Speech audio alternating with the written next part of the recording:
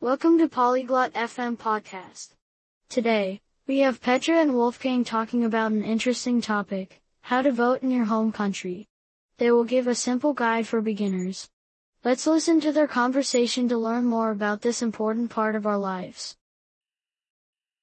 Ciao, Wolfgang. Sai come si vota nel nostro paese? Hello, Wolfgang. Do you know how to vote in our country?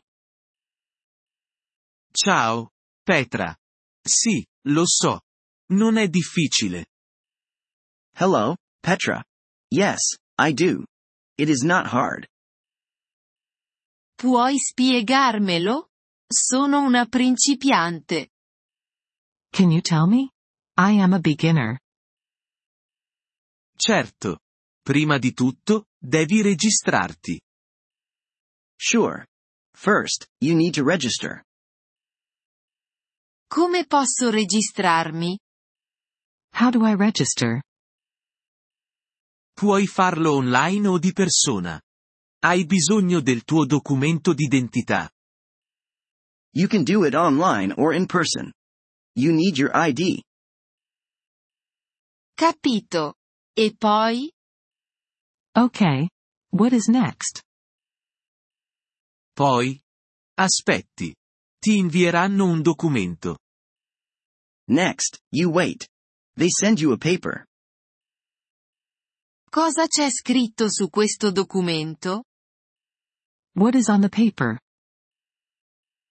Ti indica dove e quando votare. It tells you where and when to vote. Capisco. E cosa faccio il giorno del voto? I see.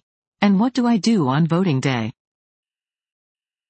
Vai al luogo indicato sul documento.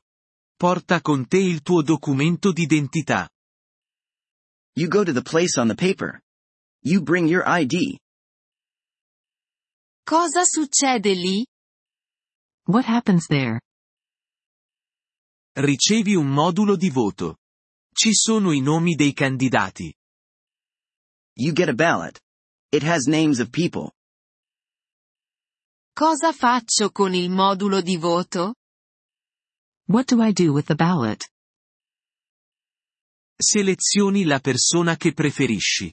Poi lo inserisci nell'urna. You mark the person you want. Then you put it in the box. Sembra facile. Perché è importante votare? That seems easy. Why is it important to vote? È un nostro diritto. E aiuta a decidere chi ci governerà. It is our right. And it helps decide who leads us. Capisco. Grazie. Wolfgang. I understand. Thank you, Wolfgang. Prego, Petra. È importante votare. You're welcome, Petra. It's good to vote. Grazie per aver ascoltato questo episodio del podcast Polyglot FM. Apprezziamo sinceramente il vostro sostegno.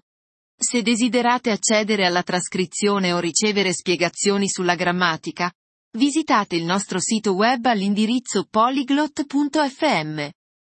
Ci auguriamo di rivedervi nei prossimi episodi. Nel frattempo, buon apprendimento delle lingue.